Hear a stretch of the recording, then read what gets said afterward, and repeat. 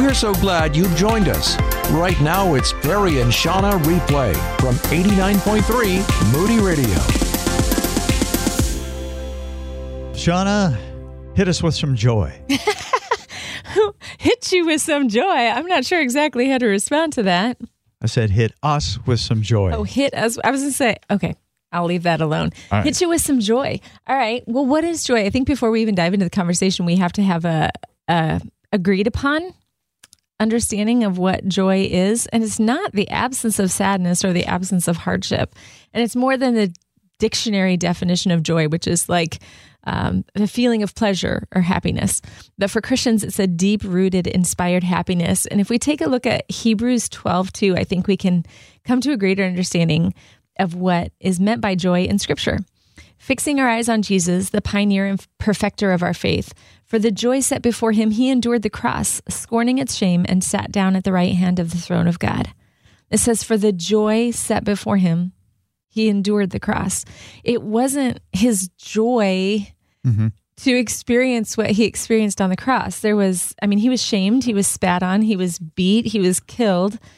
He had physical pain, the relational betrayal, the humiliation. He didn't enjoy the circumstances of being on a cross, but he found joy in the guaranteed outcome. So he endured the circumstances to accomplish his purpose. This is so different than, I think, how we think of joy in regards to how we feel, like feeling good, feeling happy. And James says, consider it pure joy, my brothers and sisters, whenever you face trials of many kinds. This one is challenging. I mean, how on earth are we supposed to consider it pure joy when we're in pain, physically or emotionally or relationally? But if you keep reading, James goes on to say, James does, because you know that the testing of your faith produces perseverance. Let perseverance finish its work so that you may be mature and complete, not lacking anything. So we consider it pure joy because of the outcome, not because of the hardship, not because of the pain. We consider it joy, not because it's enjoyable, but because of the purpose that it's accomplishing, because of what's being produced by it. The way I relate to this is working out. Yesterday, I did not want to work out, did not feel like working out. And I suppose you could say it wasn't very enjoyable at first. But I always know the outcome. The outcome's going to be good. It's going to be a stress reliever. I'm going to go take that shower. I'm going to be relaxed. Yeah. I'm going to be set up for a nice, relaxing evening, do some reading. And so I go in there knowing what the outcome is going to be. It's going to be a good outcome. Absolutely. I remember being in labor. I've got 4 kids, so I've been in labor 4 different times. And labor in and of itself is unpleasant. It's painful. And I just remember thinking, as I was having contractions and as it was getting hard and it was getting more difficult, little fingers, little toes. Little fingers, little toes. That was my focal point, little fingers, little toes. And it was just knowing that at the end of this experience, no matter how hard it gets, I'm going to have a baby in my arms. It was for the purpose of the little fingers and the little toes. And I think that in the hard times in life too, it helps us if we think about, okay, what is God producing? Like, what is he up to right now? And what is he doing? What is the guaranteed outcome? Because our circumstances don't guarantee us any kind of a specific outcome, right? But if we keep our mind on the things that are eternal and not on the temporal, we can endure the hardship and experience it pure joy. Consider it joy. Yeah. To use your analogy, when we go through hardships, we're pregnant with something good that's going to come from God. Come on. That was good right there. That was good. I know you're making fun, but that is really good. God is birthing something new, and that is an exciting thing. It is a painful thing. It is a, grab your scrunchie, put your hair in a ponytail, get down to work, get it done kind of thing. But God is up to doing good things. He's refining our lives. He's ridding us of stuff that's not supposed to be there. And it's all good.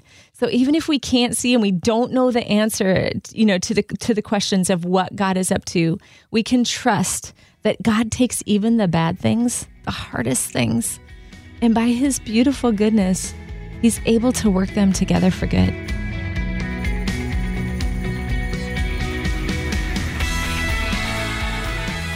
It's a joy to let you get to know us a little bit so that we can, encourage you by opening up our lives and sharing our stories with you. So thank you for that opportunity. When I was 5 years old, I got my first chance to go to children's church. I was pumped, but I had a cold on Saturday night. So on Saturday night, instead of just putting Vicks on my chest, I started eating some. That's a little ambitious there, Perry. I really wanted to go. I did not want to miss children's church. Yeah. I was giddy with joy thinking about being there with the other kids. And I think I was excited about something that I had no words for as a child.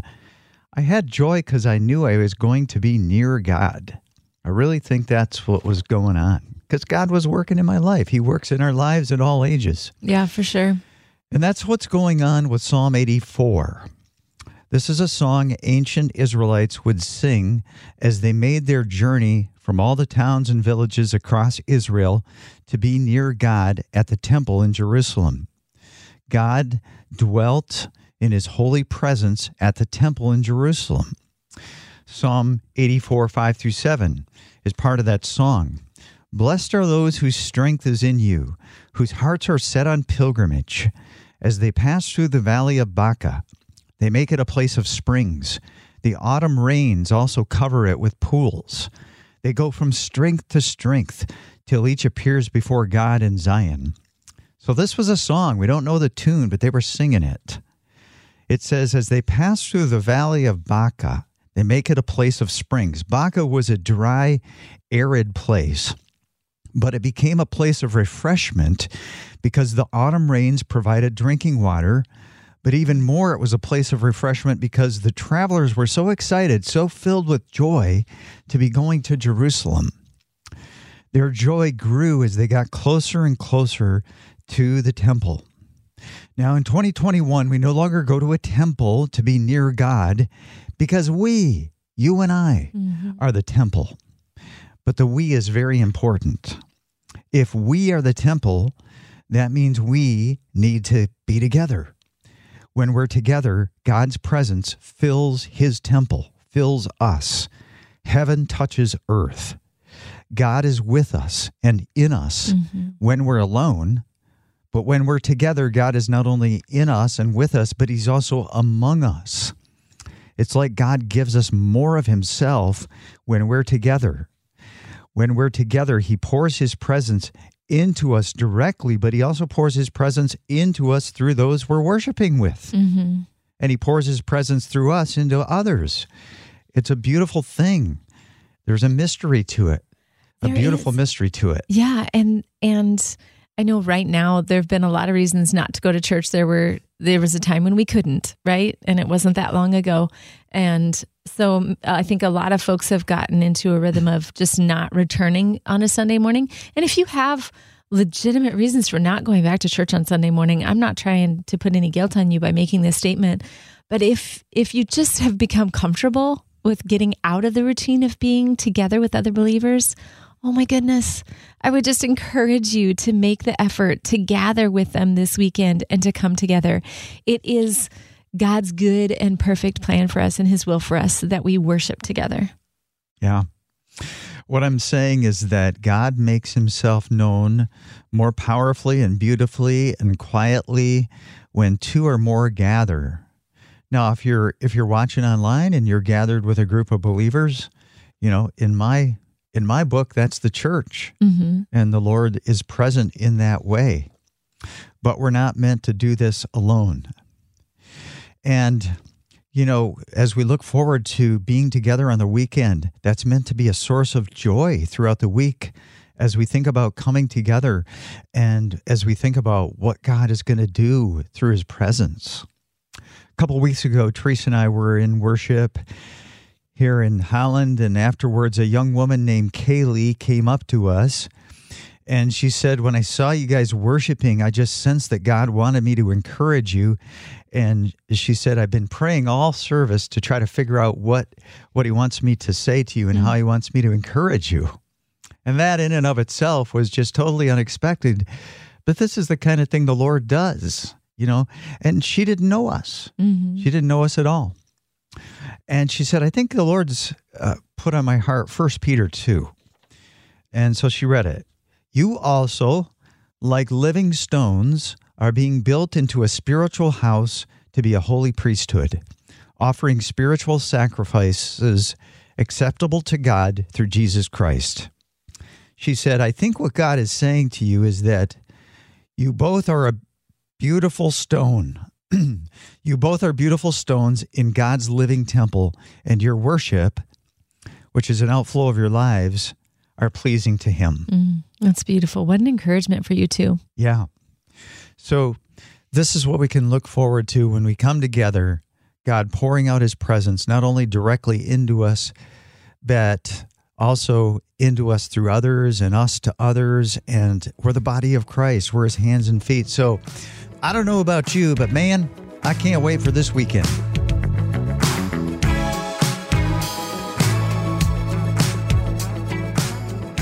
Consider it pure joy, my friend, whenever you face trials of many kinds, because you know that the testing of your faith produces perseverance. Let perseverance finish its work so that you may be mature and complete, not lacking anything. The words of James, prompted by the Holy Spirit, so it's the Word of God, James chapter 1, 2 through 4, consider it pure joy when you go through trials of many kinds. This is so upside down. We don't naturally consider it joy when we're going through hard things. You have to be able to press beyond the hard thing to what that hard thing is actually producing. Mm-hmm. And for the result here is that we would be mature and complete, not lacking anything. Mm-hmm. In the months before we moved Haven off to college, my youngest daughter, which we just did a month ago, I spent a lot of time just reflecting on, does she have everything she needs? And yes, I do mean sheets and school supplies and new clothes and just everything that she's going to need for living on her own. But also is her identity, solidly in who she is in Christ? Is she looking for security and identity and other things? What are the conversations that we still need to have about circumstances that could unfold in college and how we would handle those circumstances or who we would go to? Worst case scenarios.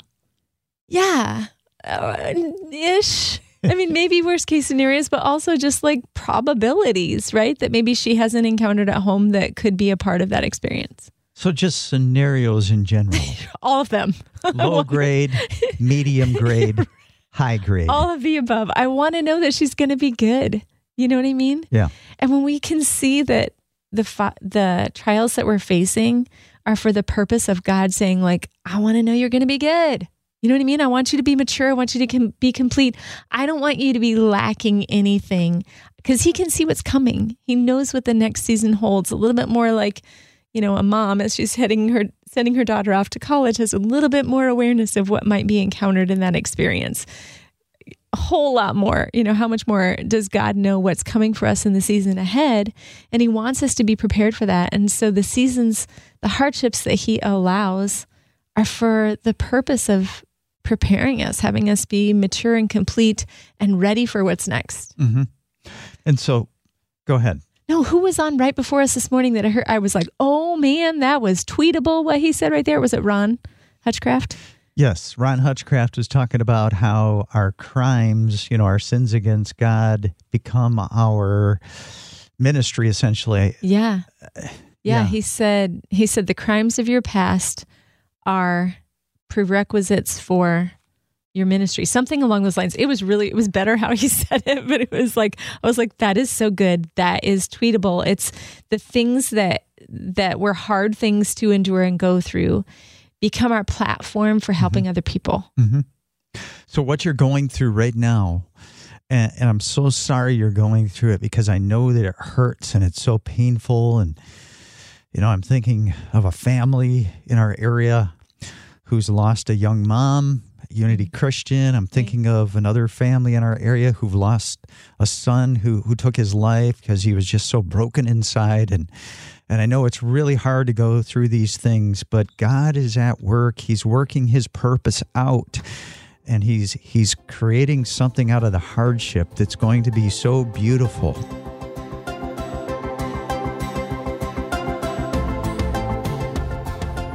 It's a popular hashtag choose joy.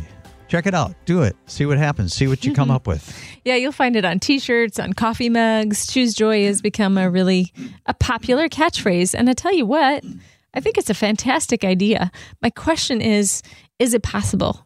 Can you literally, like if you're in a funk, if you are feeling sad, if you're feeling angry, whatever the case may be, can you stop and decide joy instead in every circumstances? And I'd like to know what you think.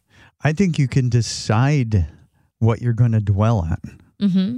So I don't know I think that'll get me toward joy, deciding what to dwell on. Yeah. And maybe a cousin to deciding what to dwell on would be deciding what your priorities are going to be. Because I think wherever you put your priorities is going to determine whether or not you're experiencing joy.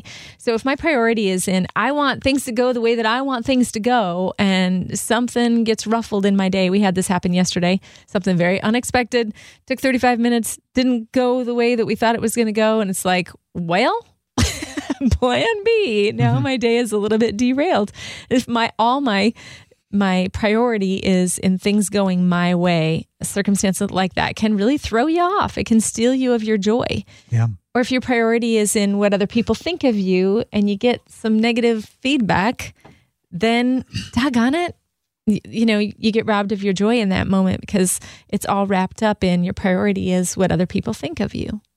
So likewise, if we choose to make God our priority and Jesus our priority, then we've got a secure place for joy. Joy is not something that is fickle. We can count on joy and experience joy all the time. So what is one real life way, just one real life way, I can choose to make Jesus a priority? Because I know that you do this. Yeah, I think one of the ways that I've seen this unfold in my life is recognizing his presence in the moment with me every day, whether that's sitting down and doing my quiet time with him, or even just when life's unexpected events hit you and you're in a moment that's yuck, right? In that very moment to say, I'm not alone in this moment. I don't have to figure this all out. God, you're here right now. Help me to see what's true about what's going on. Help me not to get worked up. If this situation's a 5, I don't want to react like it's a 10. Just help me to stay in the moment and to see what I need to do. Give me wisdom and direction. Words, if I need to be silent, shut this mouth of mine. If I need to speak, give me the words that you want spoken. Just recognizing God's presence is one of the ways that I've chosen to make him a priority. Because if the priority is, I need to prove myself in this moment, or, I need it to go down my way, I'm going to respond very differently than if the priority is, Jesus, I trust you. Speak into this moment. So how do you work with a guy like me who says, Shawna, my way is the highway? How do you do that? I don't know. How do you work with a gal like me? We're all in process, right? We're refining each other, Perry. How do you solve a problem like Maria? How do you solve a problem like Perry Lay? Or Shawna Byer, for that matter. Psalm 16 says, the Lord is my chosen portion and my cup. You hold my lot. The Lord is my chosen portion. His will is what I want. If we choose him, if we choose to find joy in him and his purposes, that's the exact opposite of attaching our joy to our circumstances. I don't want to attach my joy to anything other than Jesus. And sometimes we can find that our joy has gotten latched onto our finances, or, even our marriage relationship. It's got to go the way that I think it's supposed to go, or it's not right and good, instead of surrendering that to Jesus. My joy isn't in my boat or my car, the stuff that I own, my house, my accomplishments. We can enjoy those things. We're meant to enjoy those things, but our joy is not in those things. I think one of the ways that I choose joy is that I resign each day from being my own Lord and Savior. Yeah. I resign. Jesus, you're the Lord and Savior.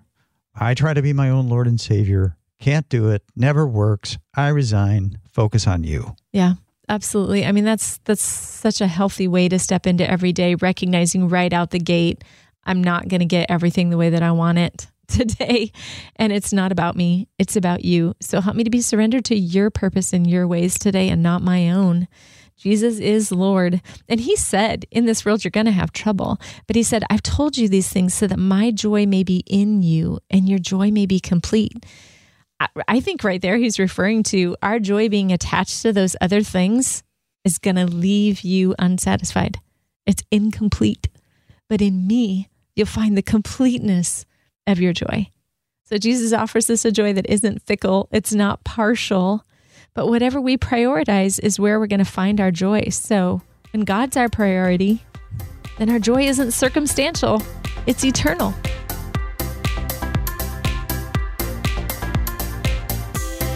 Thanks for listening to Perry and Shawna Replay.